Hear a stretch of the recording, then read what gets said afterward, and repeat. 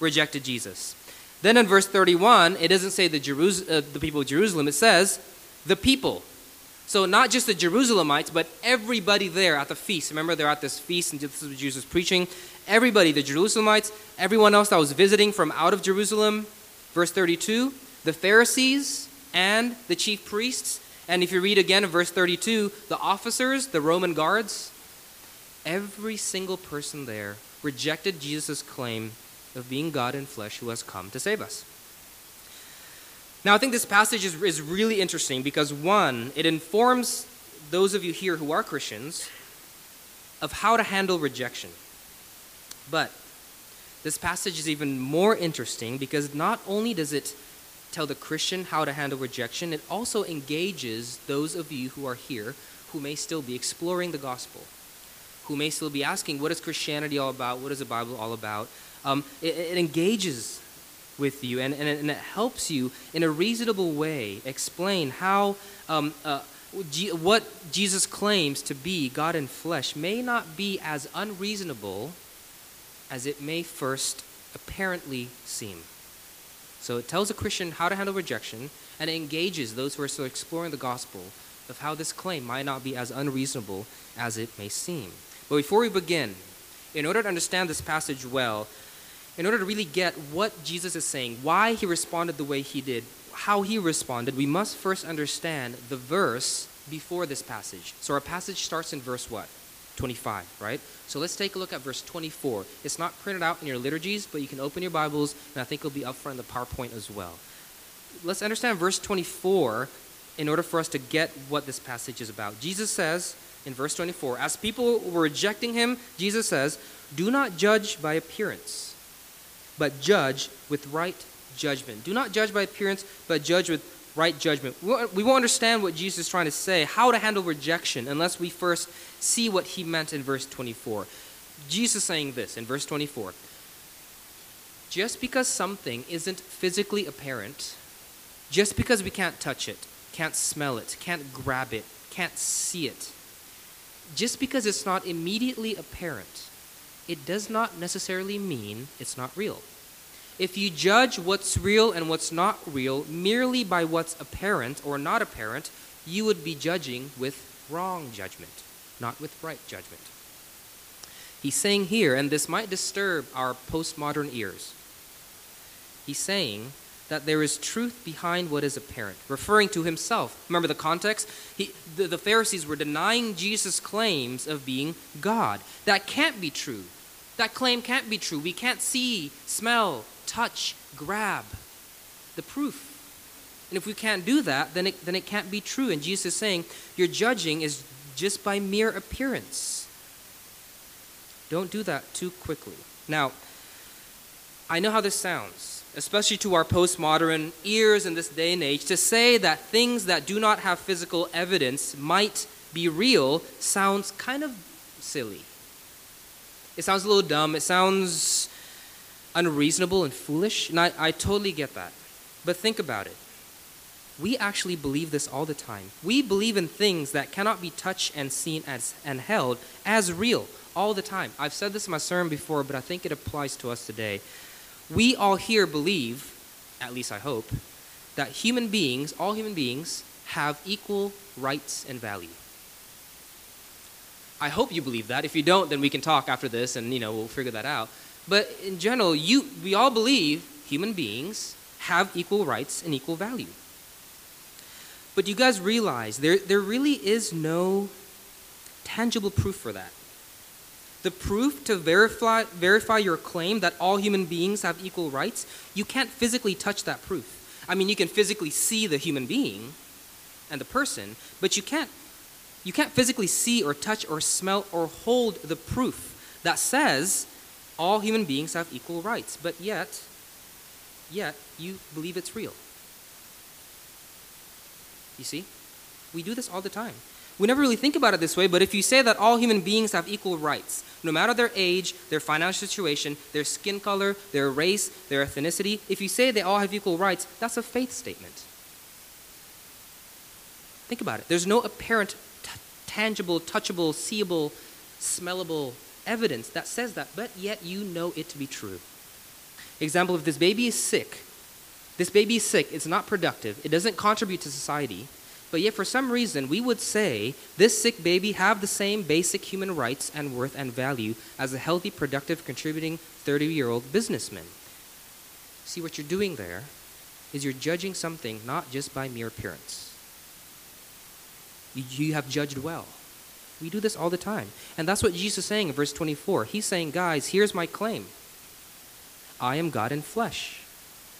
And just because you can't physically touch, see, or smell the evidence, don't so quickly disqualify it as untrue.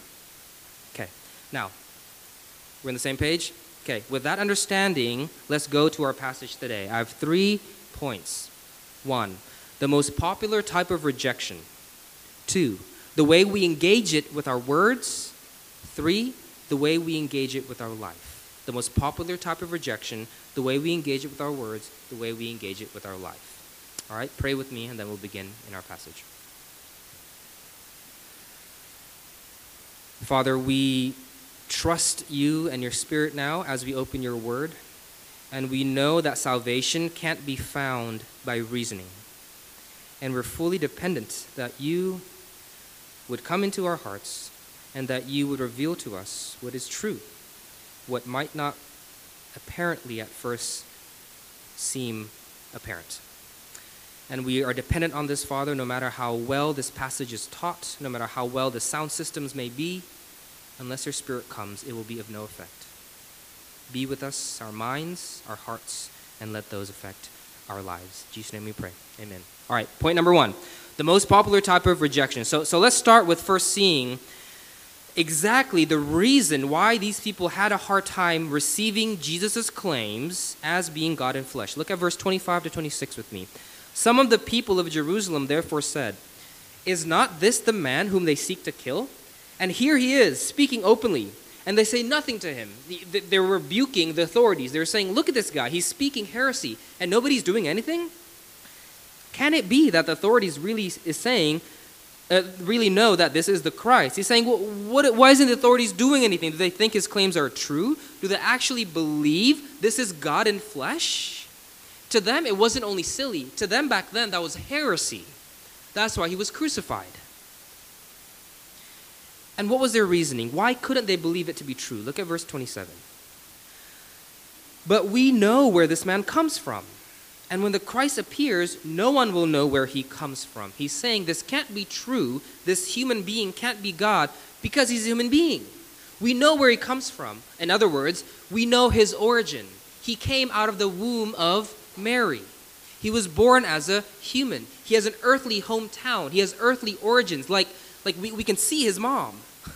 She's right there. I don't know if she's right there or not, but they could see her. I could see their home. I could see his hometown. We can physically touch where we see the person.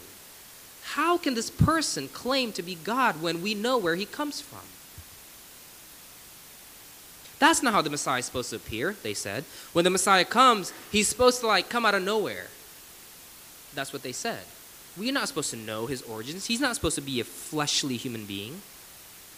Not born as a baby. That's illogical, that's unscientific, that's unreasonable. He's clearly, apparently, a human being, so cannot be God. Now, isn't this interesting? Is this not the same reason why many people reject Jesus today? He can't be God if he's human. That's why I call this point the most popular type of rejection, because it's not new. It's the same struggle people have had for 2 millennia. For over 2,000 years, people rejected Jesus for the same reason.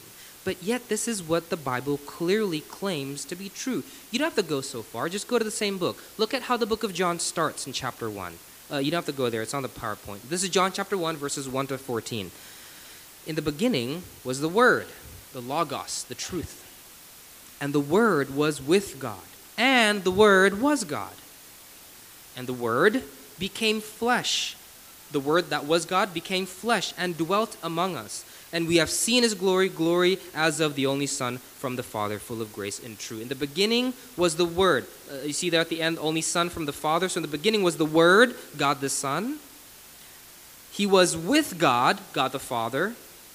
And the Word, God the Son, who is God, truly God, became flesh flesh and dwelt among us.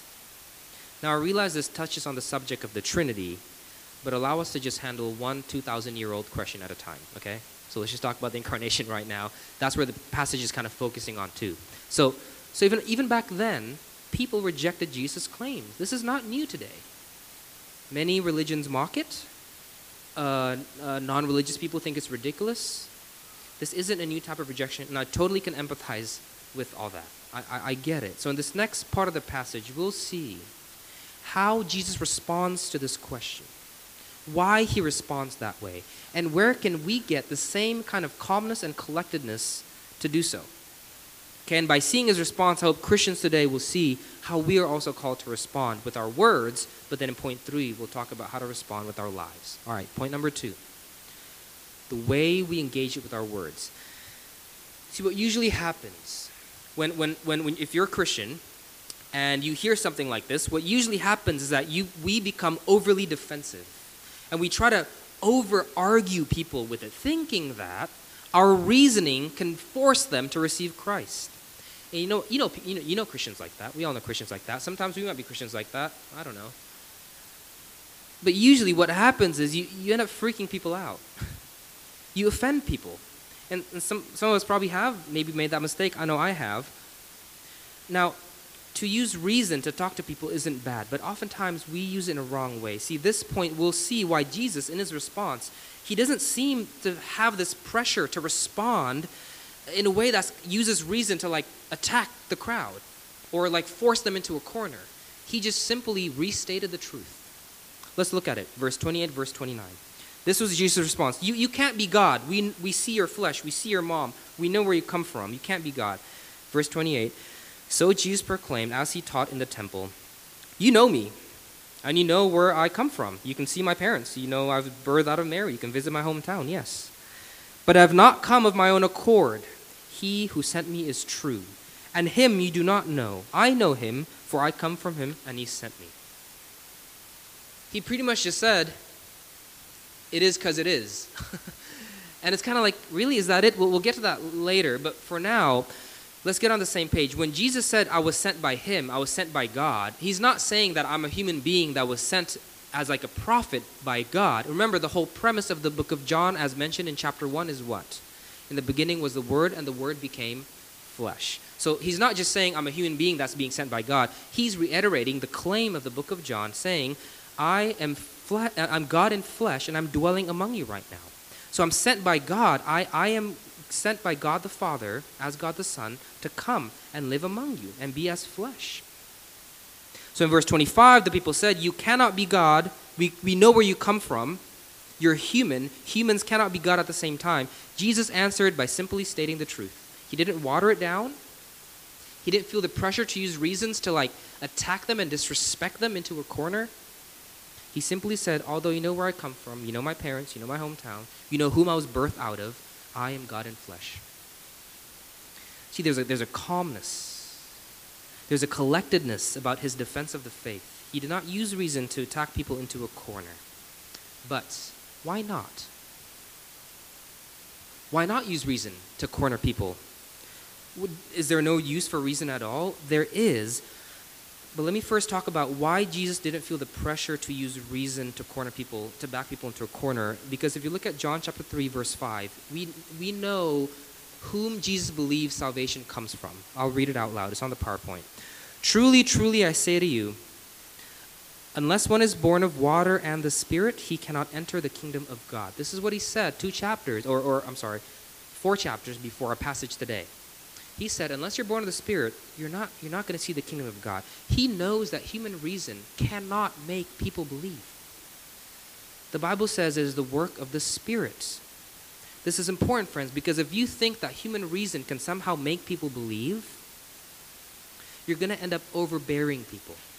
You're going to end up being forceful and insensitive. You're going to use reason to attack them into a corner. There's a funny exercise that I've heard a seminary professor do. It might be silly, but it's kind of funny to me. So what he did was he, for a class, he brought some of his, I think it was about missions or something, I don't know. He brought some of his students to come out to a graveyard. And he said, choose a grave. So all the students came and chose a grave. And then he said, I want you to share the gospel to this dead person. And then students are like, oh my gosh, all right, there's probably a point to this. I'll just go along with it to get my grade, right? So they did it, and they started sharing the gospel. Guess what happened? Nothing. And the professor said, you know what? I don't think you're sharing the gospel well enough. How about you talk about the gospel through this? Maybe that's what this person needs. So they talked about the gospel again, and guess what happens? Nothing happened.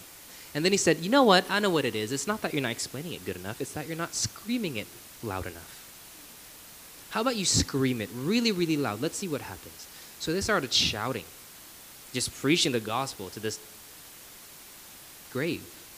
Guess what happened? Nothing. He's trying to make a point. Friends, what does the Bible say we are in our sin?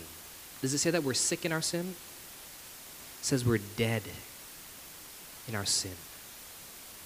No matter how well somebody reiterates the gospel to you, no matter how many times you've heard it, no matter how long you've been at church, unless the Spirit reveals it to you, it will not happen.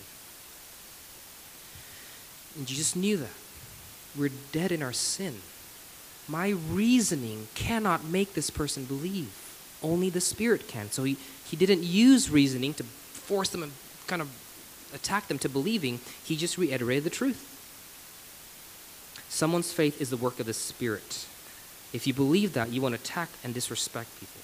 Okay, now, is that all there is to it? Is that how we're supposed to respond? So if somebody comes to you on the street and says, how can Jesus be God and man at the same time? Just say, well, because it is. Like, is that all there is to responding? No, of course not. That's also insensitive. That's also borderline disrespectful. Okay? So how do we respond? Can we use reason at all? Is there any use for reason in the Christian faith? Yes, of course, there is. But here's how. Let me say it, repeat it, then I'll explain it. Okay? This is how we use reason in defending the faith. Instead of using reason to force people into believing, use it to engage their reason for disbelief. I'll repeat it. It's okay if you didn't get it first time. Instead of using reason to force people into believing, use it to engage the reasons for their disbelief. What do I mean? When somebody asks you a question, like the people did here in verse 25, I don't believe that Jesus is God. God can't be man. What you want to do is separate their disbelief with the reason of their disbelief. What is the disbelief? The disbelief is that God cannot be man at the same time. That's the disbelief, right? Great. Now ask the question, why is it they disbelieve that? Well, as we've said, this question, this type of rejection, this type of disbelief has been around for 2,000 years. So in different time periods, in different cultures, the reason for disbelief might be different every time. But since we live in Indonesia, let's take the reason of disbelief that we probably will most often hear when we say God is man at the same time. And usually the reason for disbelief in 2017 Jakarta, Indonesia, is this. The reason that they disbelieve God can be man at the same time is this. If God became man, that would subtract or that would take away from his godness, right? If God became flesh, that would make him less than God. That's usually the reason you'll hear here for their disbelief. God is all glorious. God is all powerful. If he put on flesh, that means he would be less glorious. That would mean he would be less majestic, less powerful. So one reason of disbelief, at least that we find in Indonesia in this time and age, is that many would say if God becomes man, puts on flesh, he'd be less than God. Now at this point, you have successfully differentiated between the person's disbelief and the reason for their disbelief. And here, friends, is where Christian reasoning should come in play. Not to change their disbelief, that's impossible, that's the work of the Spirit, but to address the reason of their disbelief. So you might want to say something like this. Actually, if it's okay with you, may I offer a reasonable way of how God can put on flesh without losing any of his godness, without losing any of his majesty, without losing any of his glory, without losing any of his power. So you're addressing the reason for disbelief at this point, you see? Tell them that. If they say yes, this analogy I've used before, and I think I'll share again. No analogy is perfect, okay? But this is, I think, one of the ones that comes closest to it. How can God become man without losing any of his godness? In America, there's a TV show. If you've lived there before, visited before, or have cable here, you might have seen it. It's called Undercover Boss. Have you seen this show? Undercover Boss. Okay. In this show, the owner of Fortune 500 companies, so like really big companies, right? They take on the identity as a worker. So most employees in this big of a company would have never met their boss personally, right? So the boss would put on worker's clothes. He would actually register as a worker. He would legally get hired as a worker. And he would actually walk around, live life, and work around the workers. He truly was a worker. And the purpose of the show is to like see which staff was like talking smack about the boss, so they can make a whole drama out of it, and which staff was being underappreciated, and deserves more. Now in this situation, though the boss takes on the nature of his staff, it doesn't mean that he gave up the ownership of his company, did it? His status, his majesty, his glory, his power, although veiled by the appearance of staff, unseen, his authority and status and majesty as owner of the company remains attached. He still holds majority shares. He still has most votes in the boardroom. He still has legal authority over the company. When there's a big decision, it's still his signature that needs to be signed to legally pass that decision. He didn't lose any of his bossness. So before he became a worker, he was the boss of a company. While he was a worker, he was still a boss of a company. And after he's done being a worker, he's still the boss of a company. He didn't lose his bossness. But why? Just follow along with me here, because this will affect our hearts by point 3, I hope. Why?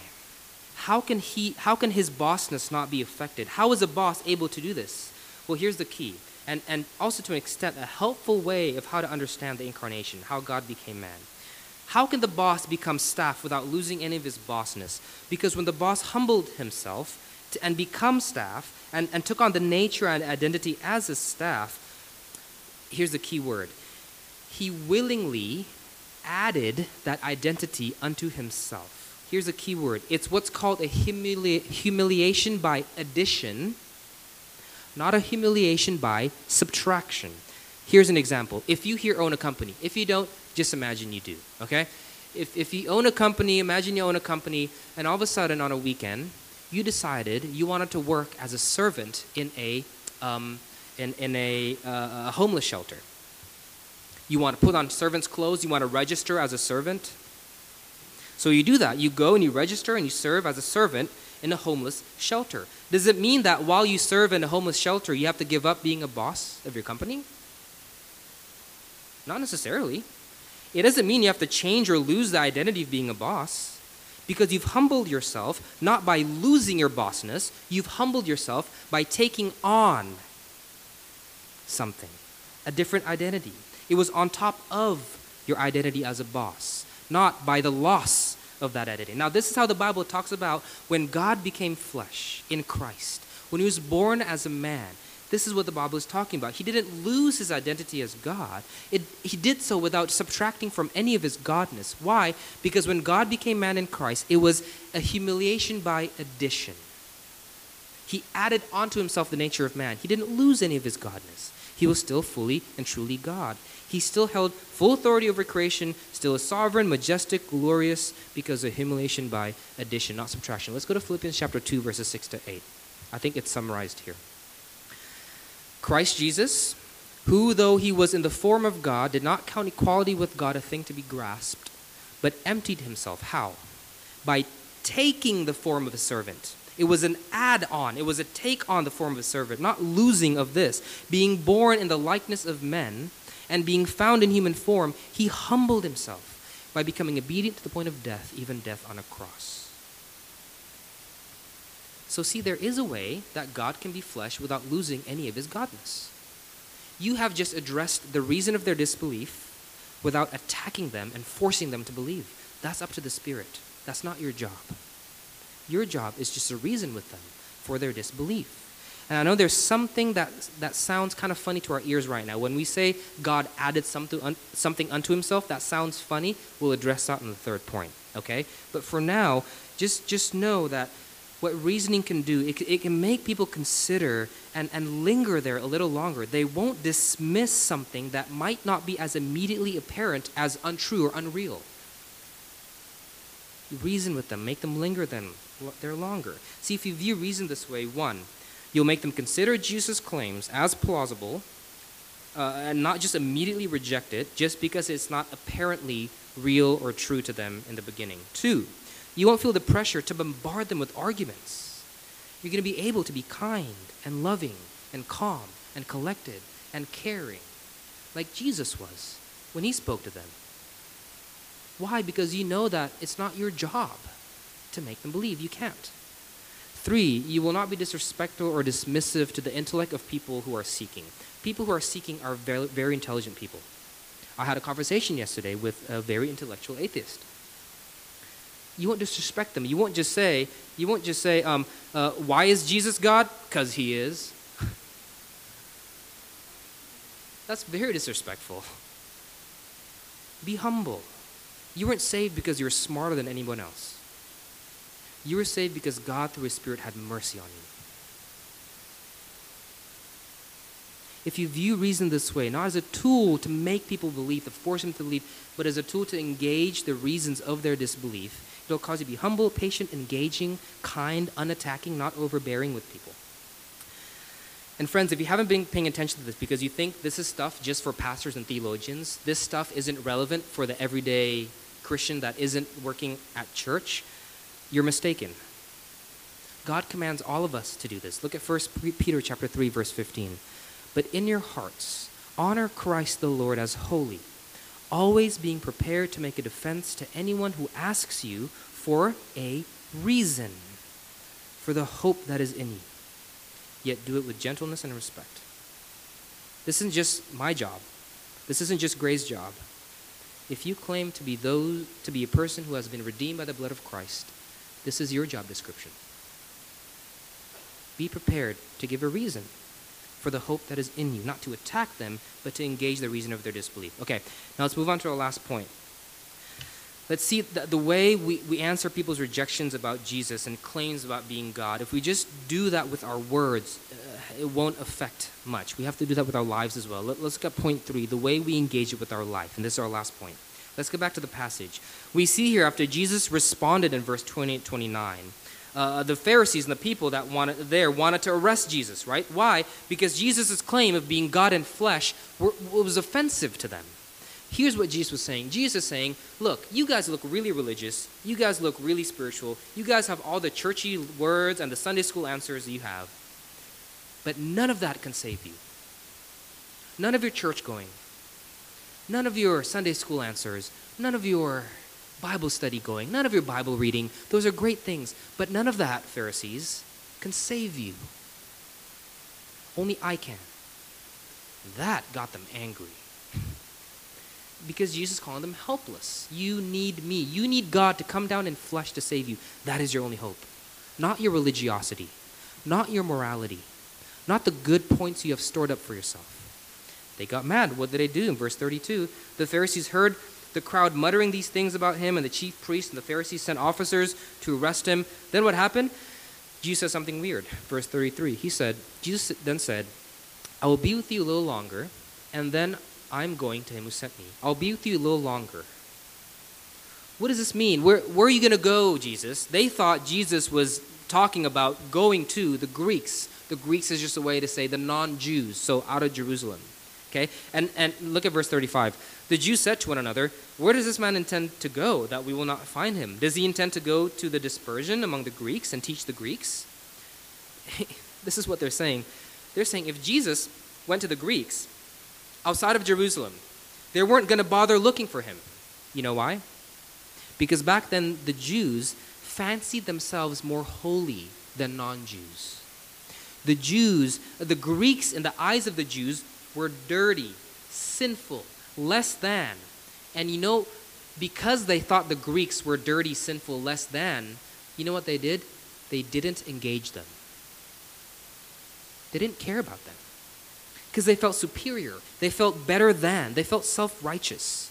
And if this is how we live our lives, no matter how good your answers are, the world will not be drawn to Jesus. You've received mercy. You've received grace. You have no room to boast. I have no room to boast. You had a need. You had a lack. And God put on flesh to redeem you, to meet that need, to meet that lack. Now,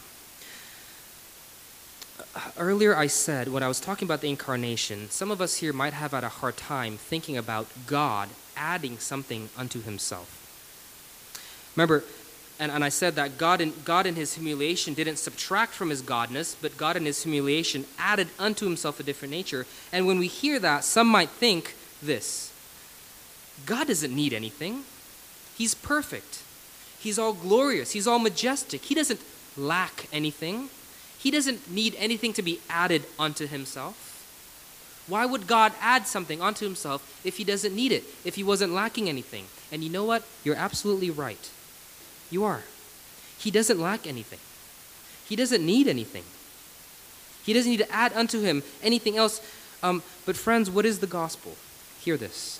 What is the good news? The good news is that God did not add on flesh because he lacked something.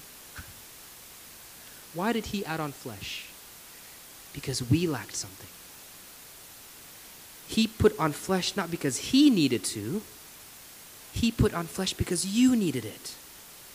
It wasn't to cover up his lack. It was to cover up our lack. What did you think Jesus meant in verse 33? Jesus then said, I will be with you a little longer, and then I'm going to him who sent me.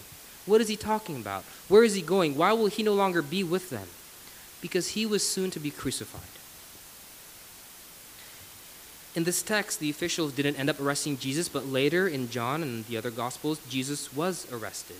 One day, God in flesh, Jesus Christ, will give himself up to man and be crucified. And then they'll see. Then they'll see the true reason of why God added unto himself a human nature. Not just because he can. Not because he lacked something and he needed something else to be more perfect. He did it because you needed something. Because I needed something. He did it because we had a lack. What is the gospel? What is the good news? The good news is your Creator inserting himself into creation, adding unto himself the nature of man, a thing he could do without subtracting from his godness, a thing he must do in order to save you. And he did. And then he became our substitute as man. He lived the life we should have lived but yet failed to live. And he died on the cross the death we deserve because of our sins. He didn't do it for him. He did it because you needed it. Because I did. So let's summarize. Let's see how this applies to Christians and also you here that may still be exploring the gospel, exploring Christianity. If you're a Christian here, find rest. As you respond to these questions, stay faithful to what the Bible claims, as Jesus did, and don't overbear people and use reason to attack them in the corners. You can't reason people into believing. That's the work of the Spirit. Instead, figure out the reason for their disbelief and engage that. Now, don't get me wrong. The purpose of this text isn't to say you must have every answer to every reason of disbelief. It's not. I don't. That's hard. But it's to remind us, one, of who Jesus is, of how loved you are, and how this reality humbles us. You no longer now, you now no longer decide whom to love and whom to engage and whom to be patient to and whom to care for by what is apparent. That's gone. It doesn't matter what people's positions are. It doesn't matter what their financial situation is. It doesn't matter what their skin color is. Pribumi, Chinese, Indonesians, Americans. It doesn't matter. You don't judge things by what's apparent anymore. Because you've been given new life by the Spirit. Now when you see somebody, you see we're all sinners and all need the mercy of Christ. And you don't pick and choose who you engage with, like the people in this text did. Don't do that. No more. 2, it tells us how to respond to rejection. Calmly, collectedly. Your strength is not what's going to redeem people. Your reasoning is not what's going to save people. Only the Spirit can. So, like Jesus, hold firm to the truth. Don't waver. But at the same time, use reason reasonably to address people's reason for disbelief. Okay. You're loved. Your identity isn't found in whether or not you win arguments. It's settled in Christ. Now engage people lovingly, caringly. And if you're here today and you're still exploring Christianity, you're still figuring out what the gospel is all about, two things. One, now you know how Christians are meant to act. So if you come across a rude Christian who tries to bash your head in with verses and arguments, rebuke them. Tell them this: hey man, your Bible says faith is the work of the Spirit. You're not supposed to be acting like this. Tell them that. So chill out. And then challenge them to reason. It'll be good for them. But two, I hope through this sermon, you will consider the Christian faith not as unreasonable, just because some things may not be immediately apparent. If you don't believe something the Bible claims, Jesus can't be God and man at the same time. The Bible can't be the Word of God if it's written by man. God can't be Trinitarian in nature, or whatever else it may be. I encourage you to take a step deeper and ask, okay, I don't believe that, but why don't I? What is the reason for my disbelief? Because there are ways in which those reasons of disbelief can be engaged with. Now, will those answers save you? No. Will they make you believe? No reasoning can. That's what the Bible says. But at least you can see that it's the Christian faith is not as unreasonable as it may apparently first at seem. And perhaps, just perhaps, it might make you consider. It might make you really consider, what if all this is true? What if God really did become man and took on flesh and died for you in your place? What if this isn't just some archaic fable somebody told 2,000 years ago? What if the creator of the universe really did want you so badly, he'd rather die on a cross than spend eternity without you?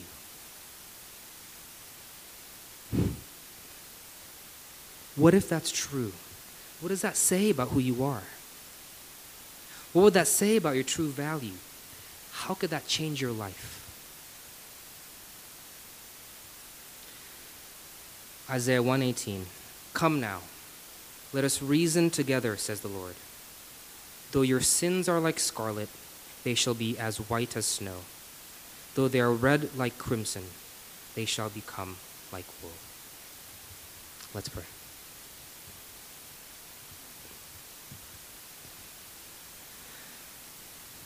Father, your word has spoken, and through your Spirit we pray that you cause this word to not merely be something that has affected our heads, not merely be something that changes and manipulates our behavior,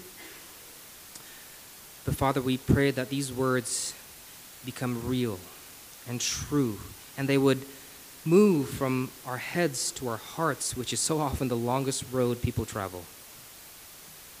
And I pray that you would give us the mercy if we are here and we have received you, we have trusted in the gospel and Christ as a Redeemer, as you who have come down to die for us, then Lord, I pray that you remind us of where our value lies, remind us of the sure anchor we just sung about earlier in our song. It's not in winning arguments, it's not in any of these things, it's in the fact that you loved us so much, you came and pursued us. And Lord, if we're still exploring Christianity here, I pray that you will continue to be gracious to us, and Lord, that you'd reveal these truths through your Spirit, because as we have just said, no matter how well a passage is preached, it will not be effective unless you come down. We beg you now for your mercy and your glory and your majesty, and that we would see your grace and your truth through your Spirit. In Jesus' name we pray. Amen.